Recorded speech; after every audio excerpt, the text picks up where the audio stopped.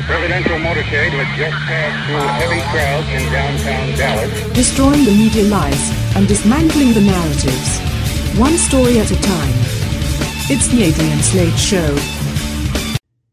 We need to address the overwhelming anti-Semitism of the left. You know, those are the people that are out there talking about Trump is a white nationalist. He's literally Hitler.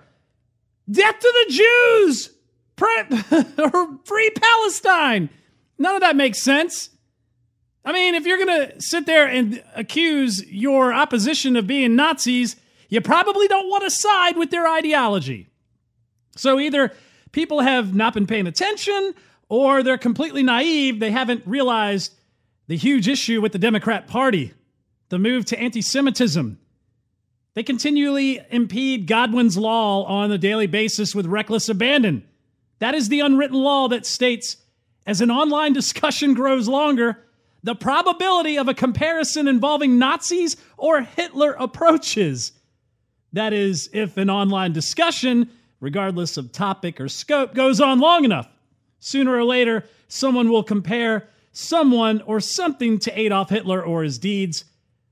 That point, which effectively the discussion or the thread often hits a brick wall and ends. But somehow, these stalwarts of equality and tolerance have a huge problem with the Jewish community. Moreover, they have a huge problem with the state of Israel. What's even more concerning are the new representatives that have been sworn in and their views on the Jewish nation. It's very similar to those who are looking to take their economic fascism that they wage upon conservative thought online and the destruction of the financial success of many of these opposing viewpoints, and how they're opening the scope of this tactic against Jewish economics and Israel. So first, we should look at the new freshman class of the 116th House of Representatives for a disturbing view into the left's anti-Semitism. This is from the Free Beacon.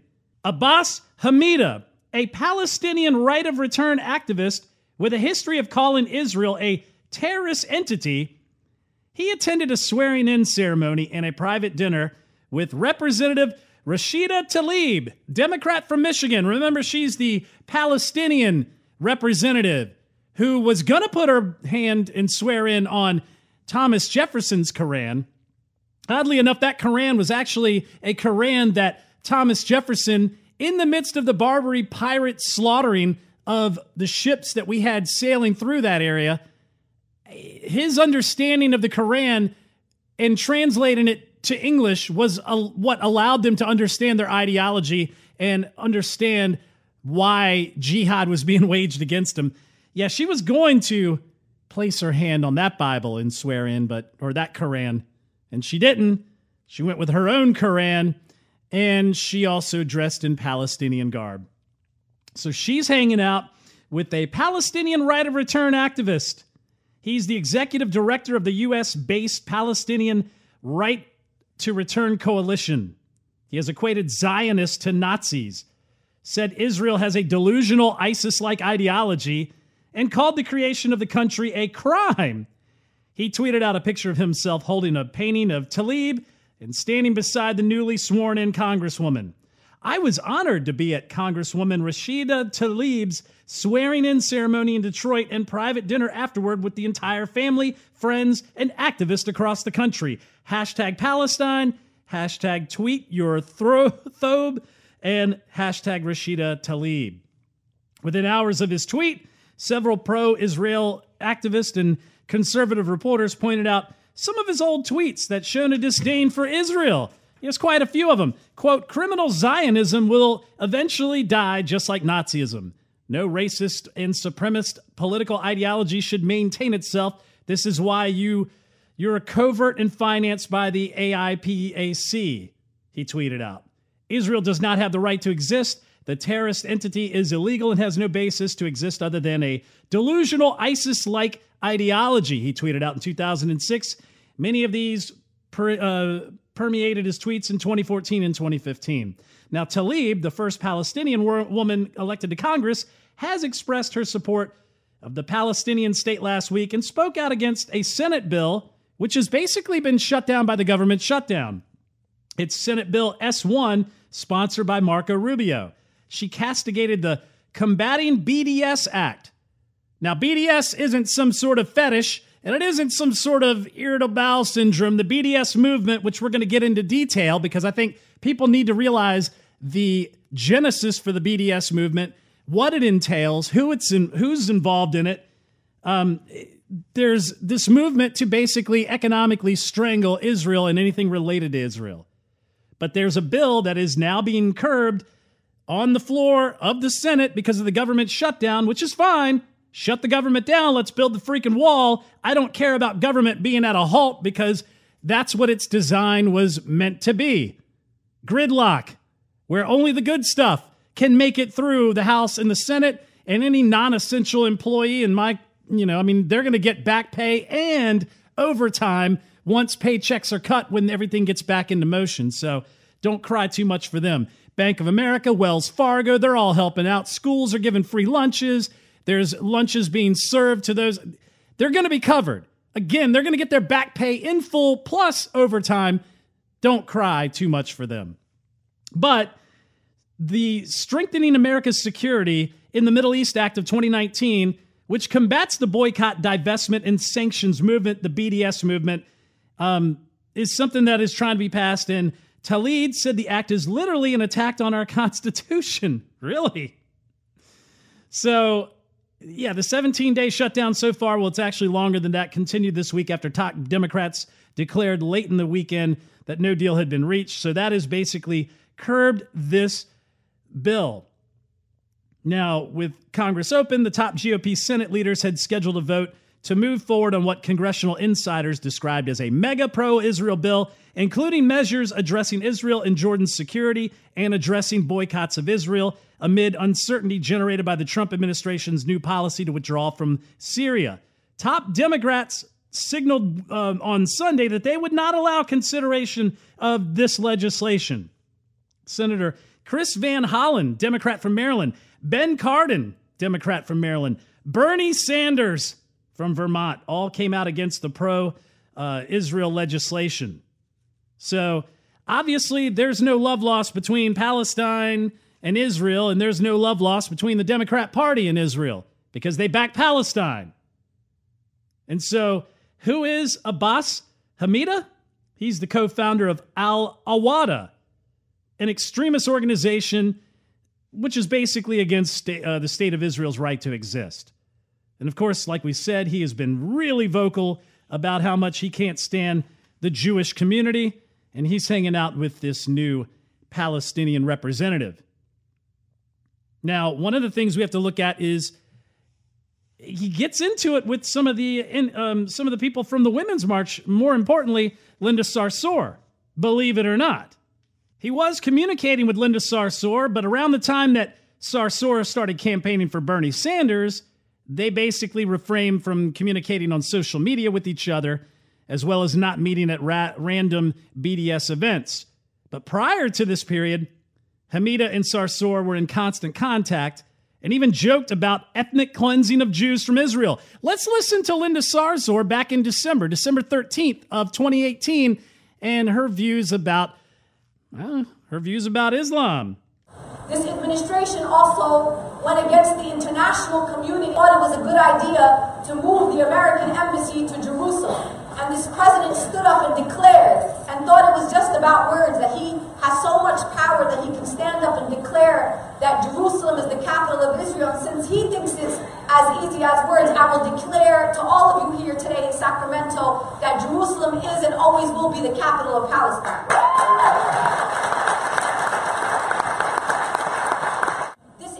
Is not like any other administration. We are talking about a time in the United States of America when we are living under fascism. These are fascists. I go to a lot of masajid or community centers, and this is what they say. They say, Sister Linda, we know you're very political. But in my masjid, we try not to be too political. We don't like politics here. And so this is what I want you to tell anybody that says to you, I'm not political, I don't know about politics, I don't know if I want to engage in politics. My masjid that I go to, they're not really political. Here's my answer to those people. If you woke up this morning and you are breathing and you are Muslim, you're political. I tell people all the time, I went to public school. My parents couldn't afford to send 7 children to Islamic school. But on the weekends, we went Saturdays and Sundays to Islamic school. And as I grew older, I realized that I got cheated out of my Islamic education. But you know what I feel like I got cheated out of? Nobody ever told me that my beloved Prophet Muhammad, may peace and blessings be upon him, was an activist. He was a human rights activist. We don't need a workers' rights movement or an environmental justice movement. We don't even need a Black Lives Matter movement, because in our deen has taught us that Black Lives Matter mattered way before there was ever a hashtag or a movement or people protesting outside of these streets. And our deen has always been an anti-racist and feminist and empowering religion. I don't need people in the West or people in Europe or people in the United States of America to teach me what feminism is. And the anti-Semitism of the Women's March has now come into view. It's now come into question.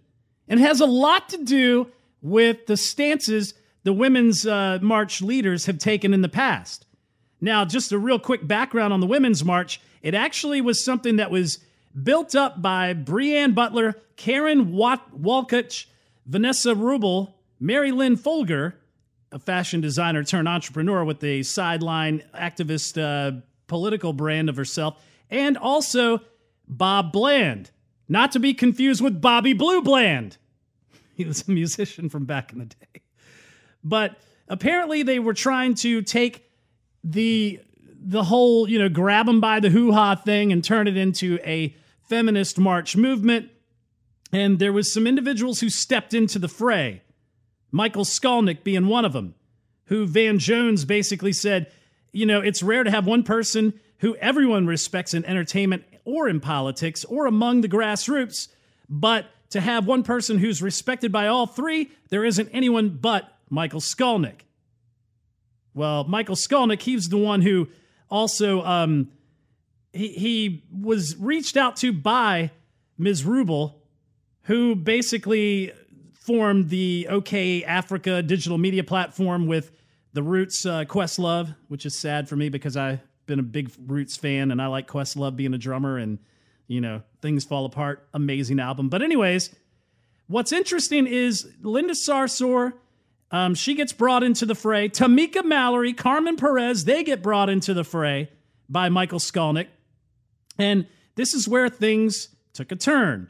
According to several sources, this is from Tablet Magazine, in the first hours of the meeting for what would become the Women's March, something happened that was so shameful to many of those who witnessed it, they chose to bury it like a family secret.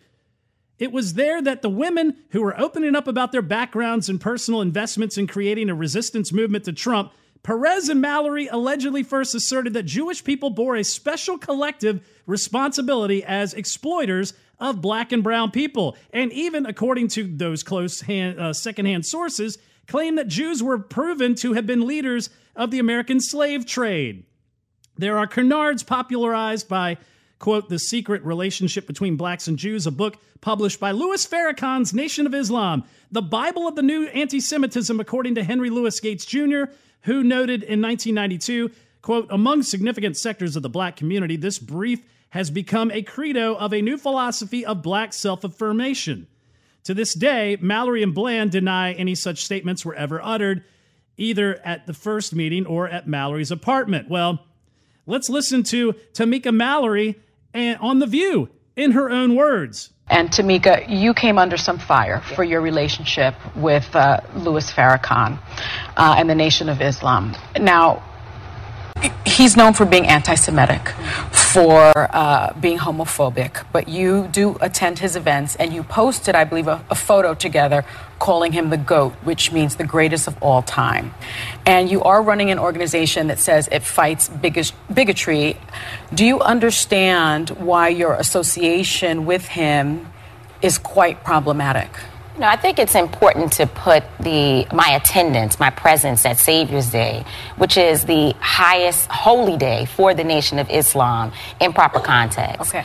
As a leader, as a black leader in a country that is still dealing with some very serious unresolved issues as it relates to the black experience in this country, I go into a lot of difficult spaces. I wrote a piece immediately following the beginning of this controversy, talking about wherever my people are, that's where I must also be. So I also go into prisons where there are people who have been convicted of heinous acts. And I am trying to help people to move from wherever they are today and build that unity to bring them to a place where we live in a more fair and equitable society. And I think that that work is not easy for everyone to understand, but it's certainly work that I'm committed to. And everywhere that I go is difficult. The Women's March was very difficult. I met with a lot of women who did not even understand why race was important to be a part of the conversation as it relates to women's rights issues. And there was a lot of, offensive rhetoric that I heard. And, and just because you go into a space with someone does not mean that you agree with everything that they say. But let me push back a little bit. Why call him the greatest of all time? I didn't call him the greatest of all time because of his rhetoric. I called him the greatest of all time because of what he's done in black communities. Of course, one may ask, oh, the GOAT, Louis Farrakhan, he was doing so much for the black community. How did that work out, Malcolm X? Apparently, he has stated in numerous different sound bites that he might have had responsibility in the offing of Malcolm X. But Meghan McCain jumps in, thank God, to push back on The View as they allow these pro-Palestinian, pro-BDS propagandists of the Women's March to spout out whatever they want to spout out. And just because you go into a space with someone does not mean that you agree with everything that they say. But let me push back a little bit. Why call him the greatest of all time? I didn't call him the greatest of all time because of his rhetoric. I called him the greatest of all time because of what he's done in black communities. And I think that, let me just interject really quickly. I would never be comfortable supporting someone who called, I'm not anti-Semite and I'm anti-termite. It's the wicked Jews, the false Jews that are promoting lesbianism, homosexuality. I actually spoke with the journalist from Tablet magazine who released an investigation report on your organization. And in part, they alleged that there is a lot of anti-Semitism surrounding this march. Specifically, the report alleged that you, Tamika, and co-founder Carmen Perez asserted that, quote, Jewish people had a history of exploiting black people and were proven to be leaders of the American slave trade. Now, a lot of people, by a lot of people I include me in this, think that you're using your organization as anti-Semitism masked in activism and that you're using identity politics to shield yourself from critiques. You're talking about all women being invited to that march. I'm pro-life. We were not invited. We were not allowed at that march right there. I'm a conservative woman. I also represent, if you're talking about women, you should be talking about all women, including Jewish women as well, and conservative women. Well, Meghan, we want to make sure. I don't speak for Jewish people, but I think I'm just confused. These remarks are, it goes on death to Israel over and over again. We did not make those remarks. You can't. But you're associating with a man who does publicly. What I will say to you is that I don't agree with many of Minister Farrakhan's statements. Specifically about Jewish people. As I said, I don't agree with many of Minister Farrakhan's statements. Do you condemn them? I don't agree with these statements. At the end of the day... You won't condemn it. No. To be very clear, it's not my language. It's not the way that I speak. It is not how I organize. And I think it is very clear over the 20 years of my own personal activism, my own personal track record, who I am, and that I should never be judged through the lens of a man. That is actually not what this women's movement is supposed to be about. And of course, the left is basically crying out, all of you people on the right need to denounce Steve King for his white supremacy views. Where are you people on Louis Farrakhan? You guys are embracing him. You're at his daggone convention, and then you're acting like, oh, well, it's no biggie. Maxine Waters is out here hugging it out. She's got some love from Louis Farrakhan, and Farrakhan's got some great stuff to say about her. How are you? Thank you so much for coming. How are you, sir? Glad to see you. Love you. Love you too. Love you so much.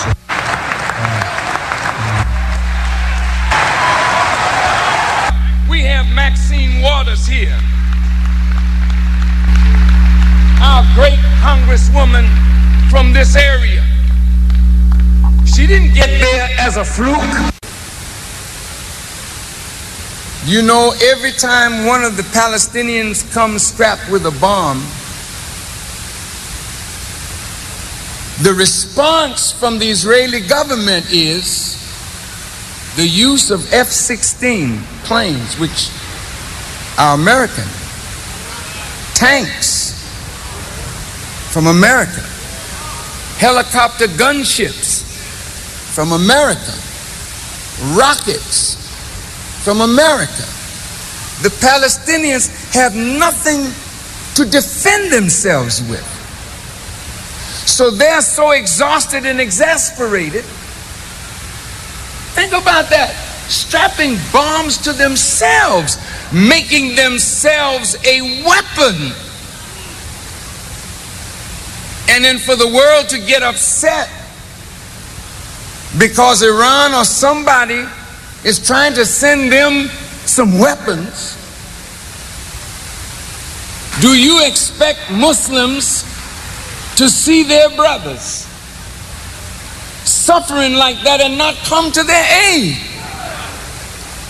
So to stop the madness, President Bush has to rein in Ariel Sharon and stop him from using, in response to that, weapons that these people have no defense against. And her take on Islam itself is pretty interesting as well. Listen to Maxine Waters some more.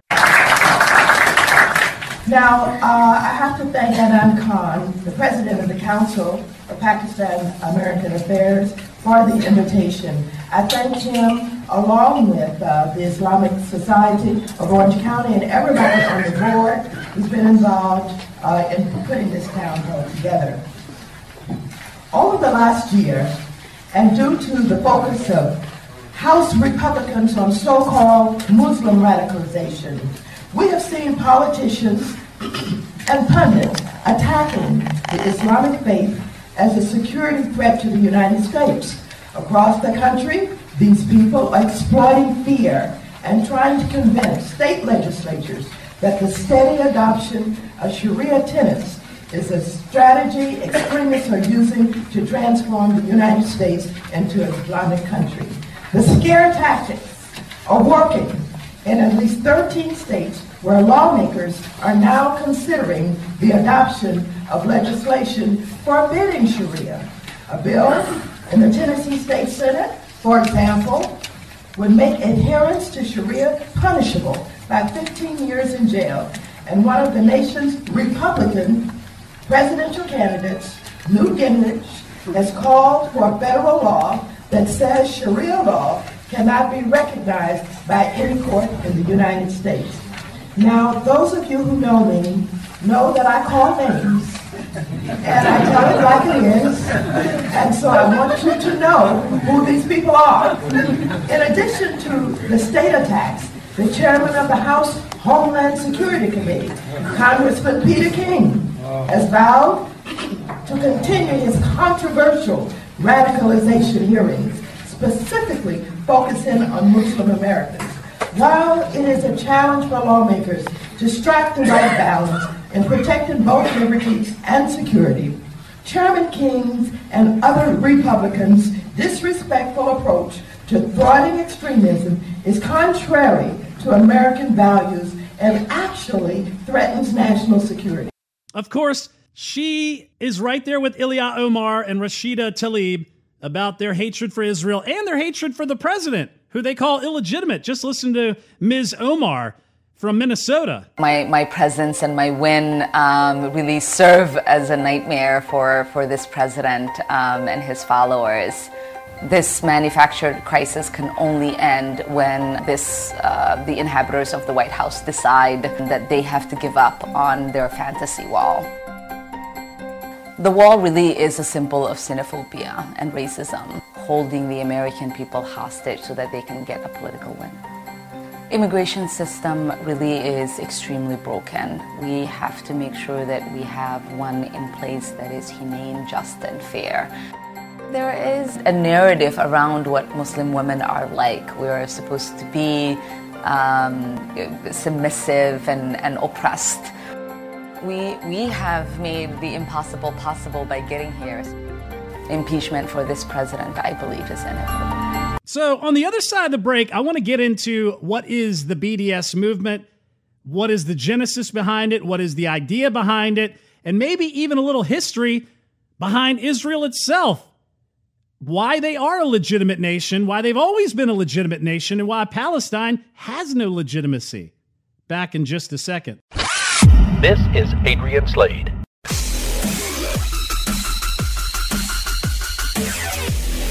The Adrian Slade Broadcast. The BDS movement. Freedom, justice, equality. Only someone's not going to get equality out of this mix. Someone gets their equality sacrificed in the name of justice.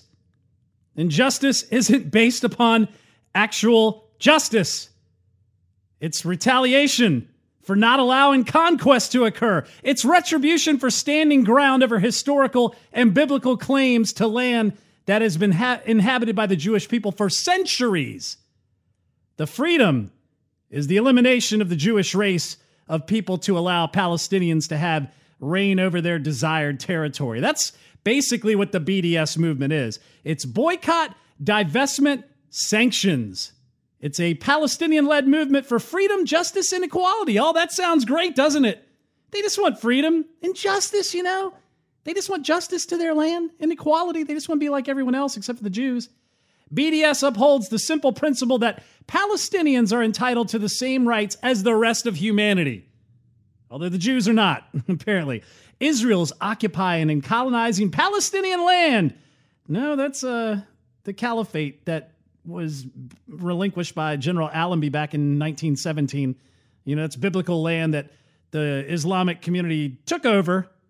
The Turks, the Ottoman Empire. But anyways, and they are inspired by South African anti-apartheid movements. So that's the thing you want to realize, that the BDS movement is fashioned after the South African anti-apartheid movement, because what they're trying to do is they're trying to rebrand and reframe Israel as an apartheid state, something General Mattis has even made mention to.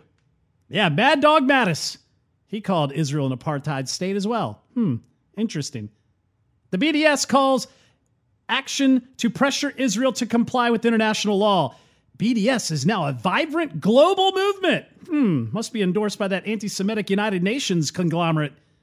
Made up of unions, academic associations, churches co-opted and coerced by this militant group, as we'll get into, and grassroots movements across the world. 11 years since its launch, BDS is having a major impact and is effectively challenging international support for Israeli apartheid and settler colonism, or settler colonialism. You know, that's all from their website, by the way. And of course, we talked about how there is a measure in the Senate that's on hold right now due to the government shutdown, Strengthening America's Security in the Middle East Act of 2019, which combats, it includes a amendment of Combating BDS Act of 2019.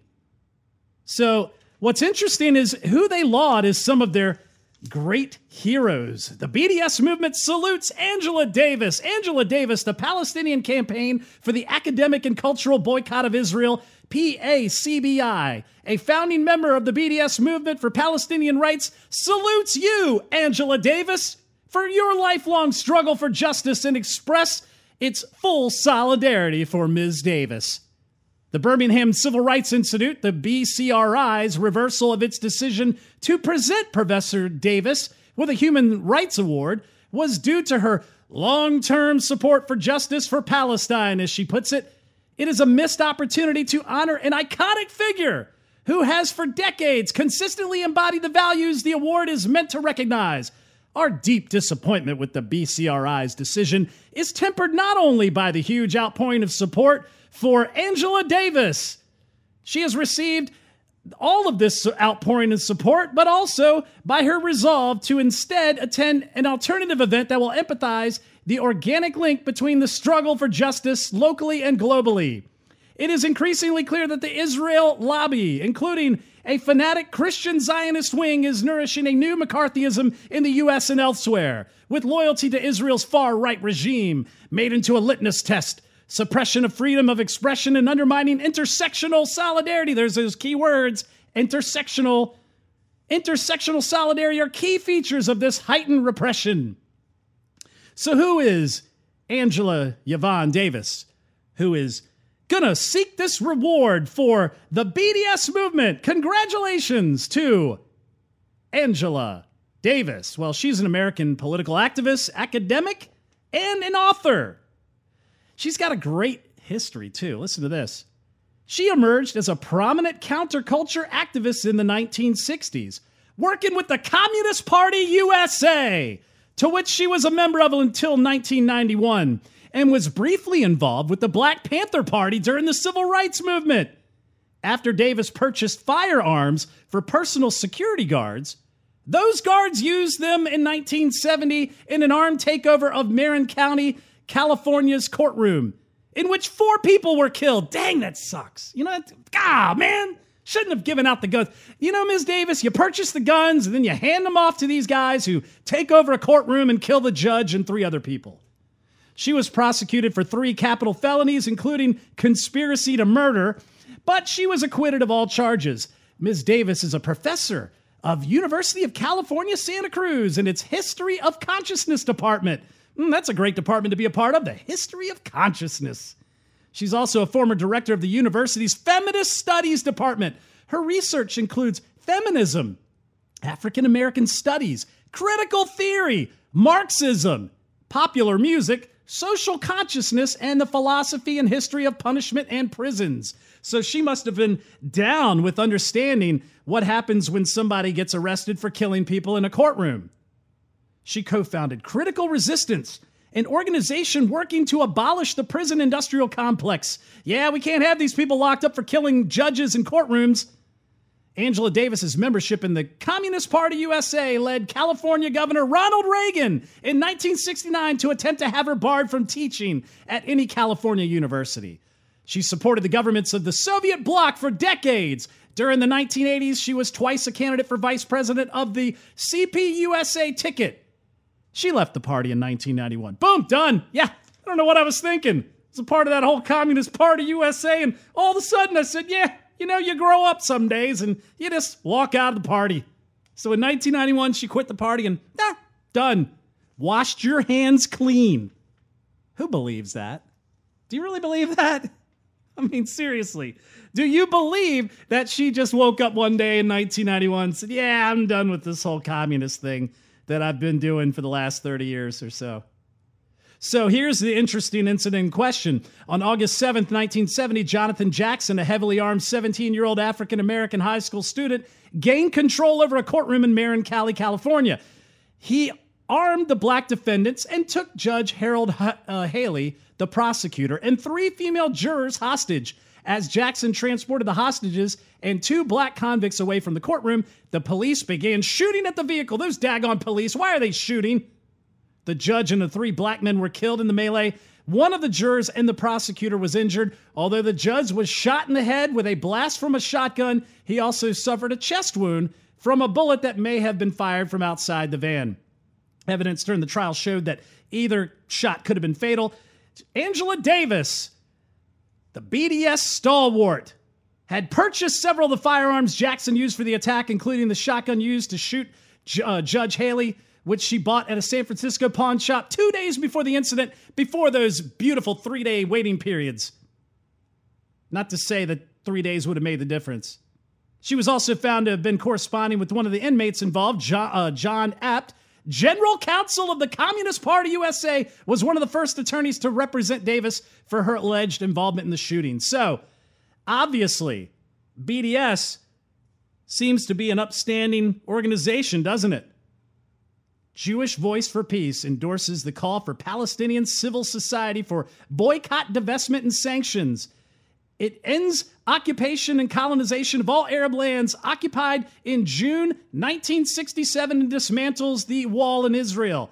Recognizes the fundamental rights of the Arab Palestinian citizens of Israel to full equality and respects, protects, and promotes the rights of Palestinian refugees to return to their homes and properties as stipulated in UN Resolution 1940.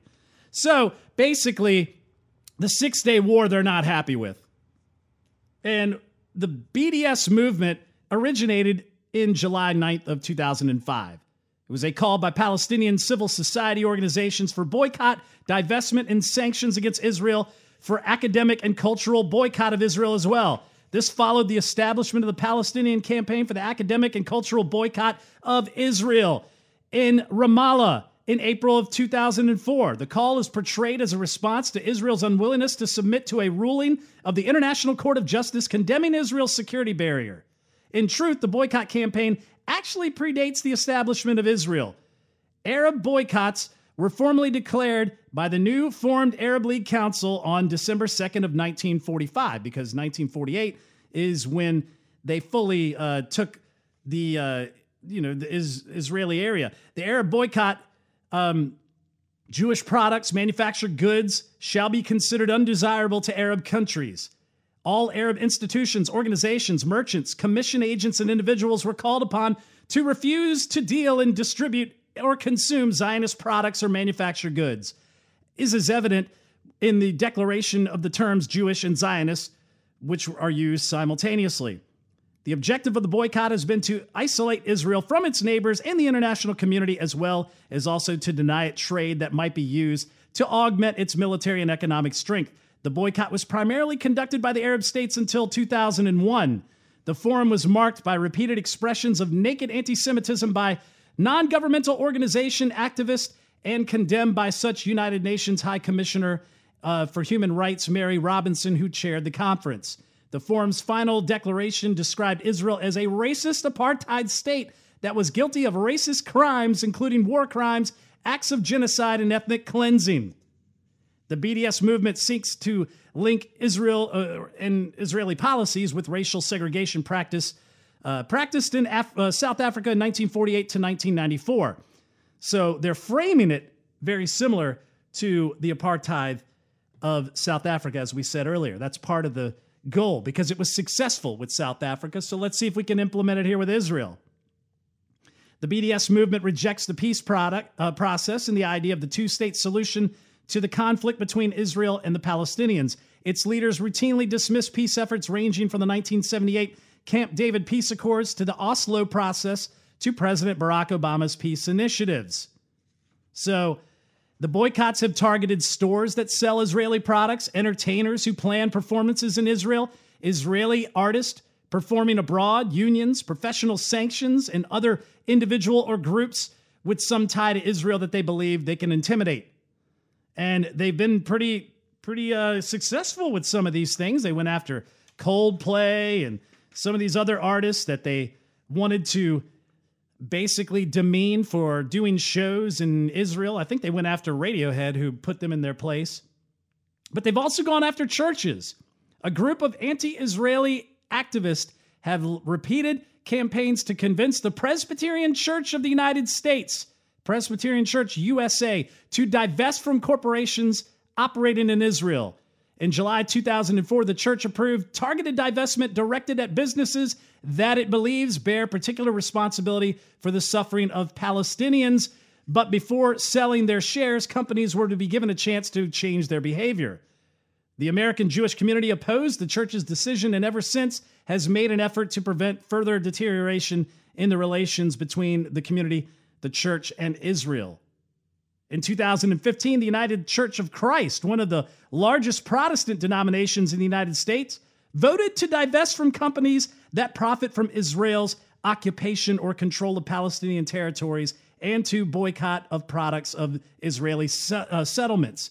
In January 2016, the General Board of Pension and Health Benefits, the United Methodist Church's investment agency, announced that it would no longer invest in Israel's 5 main banks under the pretext that they did not meet their standards for sustainable investment. The Mennonite Church of USA voted at their national conference in Orlando, Florida in 2017 to sell its holdings in companies that profit from Israeli occupation of Palestinian territories. So they've targeted businesses, they've targeted entertainers and manufacturers, and also they've targeted churches and church organizations, and have been effective in making some of these churches, even though the biblical basis to being someone in support of Israel is littered throughout the Bible, somehow they've been able to make these churches acquiesce to their demands. But you know who isn't acquiescing? You know who is manufacturing? And I don't even know if there is some sort of Israeli backing or not. There may not be. Who even cares? Tar River Arms. TRAguns.com is where you can go to purchase online guns for a great price. They have weekly specials, 3D imaging that lets you get your hands around what the weapons that they sell look like without actually being in the store. Yeah, you're not physically holding them, but you might as well be. With the 3D imaging, it gives you all the views that you want, and the prices are amazing. They've got great specials. TRAguns.com. That's TarRiverArms.com. All right, so let's get into the history of Palestine and Israel, because actually Palestine isn't really a thing. It's kind of, an area. Not really. It's kind of like a group of people. They said, we're going to put you somewhere. Israel, though, has always been a thing. And I think one has to look back to biblical times. Here's the thing. Most people, and this isn't me getting preachy, but most people will sit there and say, well, maybe what if I don't believe the Torah? What if I don't believe the Tanakh? What if I don't believe the Bible? Well, that's fine. You don't have to, but 90% of those same people will say, yeah, the Bible may not be, or Christianity or Judaism may not be a real religion, or I may not believe in it, but the Bible was a good history book. Well, that being the case, then you recognize the history of Israel. You recognize the fact that God gave the land of Canaan to the Israelites as they broke free from Egypt. The Jewish people broke free from Egypt and basically were told, here's where you go. God didn't have them completely on his side as he wanted to, so he made them wander in the wilderness until they were good and ready. Then he brought them in. And then he told them, hey, the people that are inhabiting this land, destroy them, conquer them, and make this land yours. And they didn't. And so they intermingled with people that God didn't want because they were wicked people. And next thing you know, Israel was in the perpetual issue that they were always in. And one of the things that I urge people to do, there was a Bible study that I read we went through, my wife and I, called Seamless. And it was really interesting because it kind of took the gist of every book of the Bible on a 400,000 foot view, just little pieces, and bridged all of it together to where when you looked at it from an above view, you were like, okay, I get it. I see running themes. I see repeating issues. One of the biggest repeating issues was Israel, and how every time Israel got comfortable, every time they got full of themselves, every time they took their sights off of God, God said, okay, you know what? We're going to allow punishment to be levied upon you. It wasn't God levying the punishment. He just kind of backed off and said, oh, the Assyrians want to destroy you? Well, we're going to let that happen. Oh, the Babylonians want to destroy you? Yeah, we're going to let that happen. Oh, the Philistines, which is where Palestine comes from? Yeah, that's going to happen. And every time they turned their eyes back, Israel was restored. Here's the interesting thing. Going into the 20th century, Israel and that entire area was conquered by the Ottomans, the Ottoman Turks, the Ottoman Empire, the caliphate of its time, Islamic rule. Just like Constantinople was turned into Istanbul. One of the things that kills me is the left always wants to justify the Palestinians based on the length of time that they occupied an area. But with America, David Hogg can get out there and go, wow, I can't believe these people want borders when they're on stolen land. No one ever accused Mexico of being stolen land by the Spaniards. Never once was it vilified that the Aztecs and the Mayans were conquered by the Spaniards. That never comes up. They never vilify the Spanish conquistadors and the Spanish explorers. Those, like Columbus ever gets, they never vilify that, but they do with America. Because it's the delegitimization of America as a nation that ultimately is their issue. They're not out there praising, oh, well, we need to give California back to Mexico. Well, guess what? Mexicans weren't Mexican. They were not of Spanish descent before the Spanish conquered it. But, let's not let facts get in the way. And the same thing can be said for the Palestinians. They basically conquered much of the Middle East and had it for quite some time, centuries. And during that time, that's where it was established that the Ottoman Empire would rule into World War I. Now, the interesting part of World War I was when the British decided to look into basically liberating and returning Jerusalem. It's a really amazing story when you look at it. General Edmund Allenby, he and his British troops were getting into position to apprehend Jerusalem. Allenby was known as a Christian. He was a follower of the Bible. It is reported that the night before the invasion, Allenby prayed that he might take the city without destroying the holy places, because he was very, very much brought up on the importance of Israel, and he cherished those holy areas and didn't want them destroyed by the people who had occupied them. So he had wired London for instructions and had received scriptures that basically said, "As birds flying, so will the Lord of hosts defend Jerusalem. Defending also, he will deliver it. Passing it over, he will preserve it." That was from Isaiah 31:5. So General Allenby was pretty stoked about getting this news. And at that point, he decided to get every available aircraft for a flyover. On the morning of December 10th, which seemed like hundreds of planes skirted low over the Temple Mount, they sent the planes in. Allenby made sure that the planes went up in cloud covering, which hid them so that they weren't seen, only heard on the ground. This is where it gets amazing. Flyers were dropped that said, "Surrender immediately, you do not have a prayer," signed by General Allenby. What the general didn't know was that the Turks believed in an old prophecy that they say they would never lose the holy city until, quote, "a man of Allah came to deliver it." According to reports, the signature of Allenby on the paper dropped from the sky was interpreted to them to mean the word Allah in Arabic, meaning God, and Bey for Alan Bey in Arabic, meaning son. The Turks were looking at a demand to surrender signed by Allah Bey, the son of God. In response, they hoisted a white flag and surrendered the city without firing a single shot.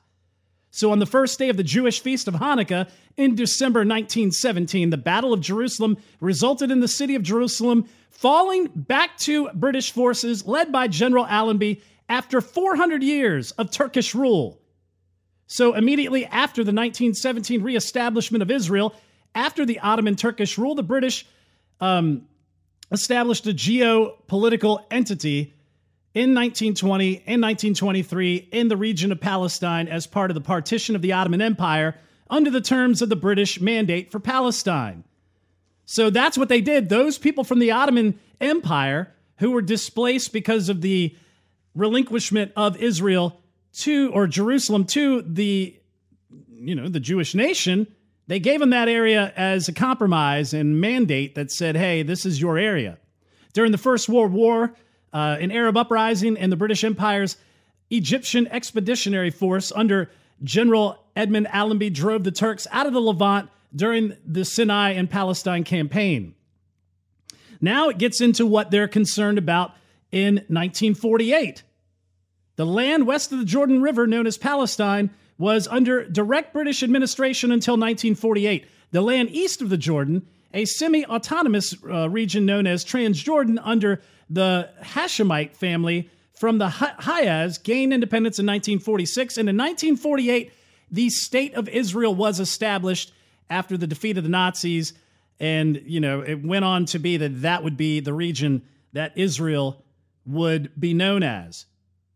So 1917 to 1948, and then you get into what would be the full fulfillment of a 50-year span. Remember, the Israelites looked at what they call the Shemitah. Basically, there was 7 years of crop farming and productivity, but in the 7th year, they had to basically surrender that year over to the Lord and completely trust in Him, and that He would provide all their needs. And that kept them humble as a nation.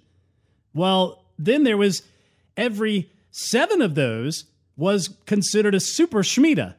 And that basically spanned out a 50-year span.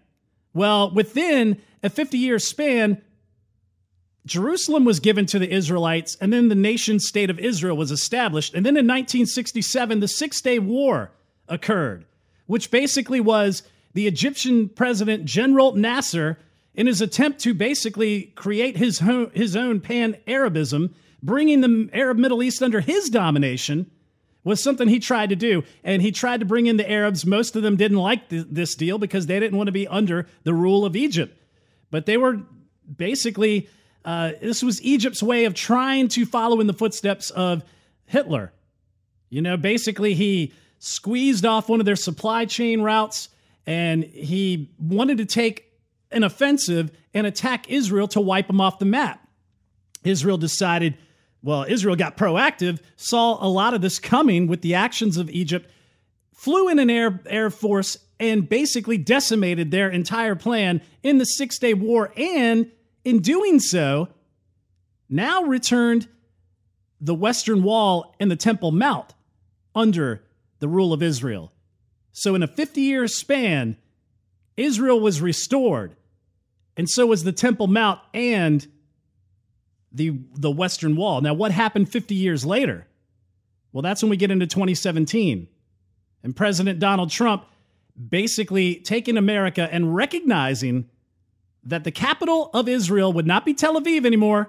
It would be Jerusalem. Another 50-year span, another super Shemitah. So God in control, bringing Israel back in.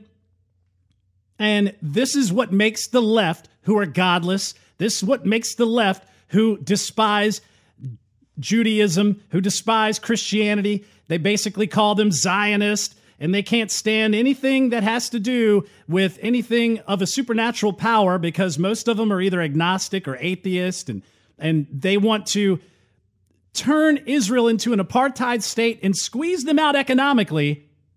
We see that there is a bigger plan in control, and we have to recognize that as conservative Christians. Sometimes Israel will do some things that we're scratching our head about, but you know what? The Bible basically tells us as Christians that we should support Israel and that Israel is God's people, even though they don't recognize Jesus. We have to look at it as though our existence as a Gentile Western power is to support God's people in Israel. So that's why I support it. And that's why I think this BDS movement is complete garbage, because what they're trying to do is economically destroy the Israelites and the Jewish nation. So that's what you're dealing with Rashida Tlaib and Ilhar Oman. They're working their way into the House of Representatives. We have to be wary of where they're going with their legislation and their power. I'm Adrian Slade. Thanks for tuning in. You can check us out on Mojo 50 Wednesday nights, 10 until 11 p.m. Also Saturday evenings, 5 until 6 p.m. And also Sunday, 5 until 6 p.m. Also check out the podcast on Spreaker, on the Mojo 50 Spreaker page. Also on iTunes, SoundCloud, Stitcher, Google Play. Also on TuneIn and Podbean, Overcast. Just search Adrian Slade. Check out the blog, adriansladeshow.com. You can also get the free Roku channel in your streaming store for on-demand shows. You can also check us out on Patreon, patreon.com/Adrian Slade. Donate $2 a month or maybe whatever amount you wish. Or you can donate $4.99 at anchor.fm. We will see you guys next time.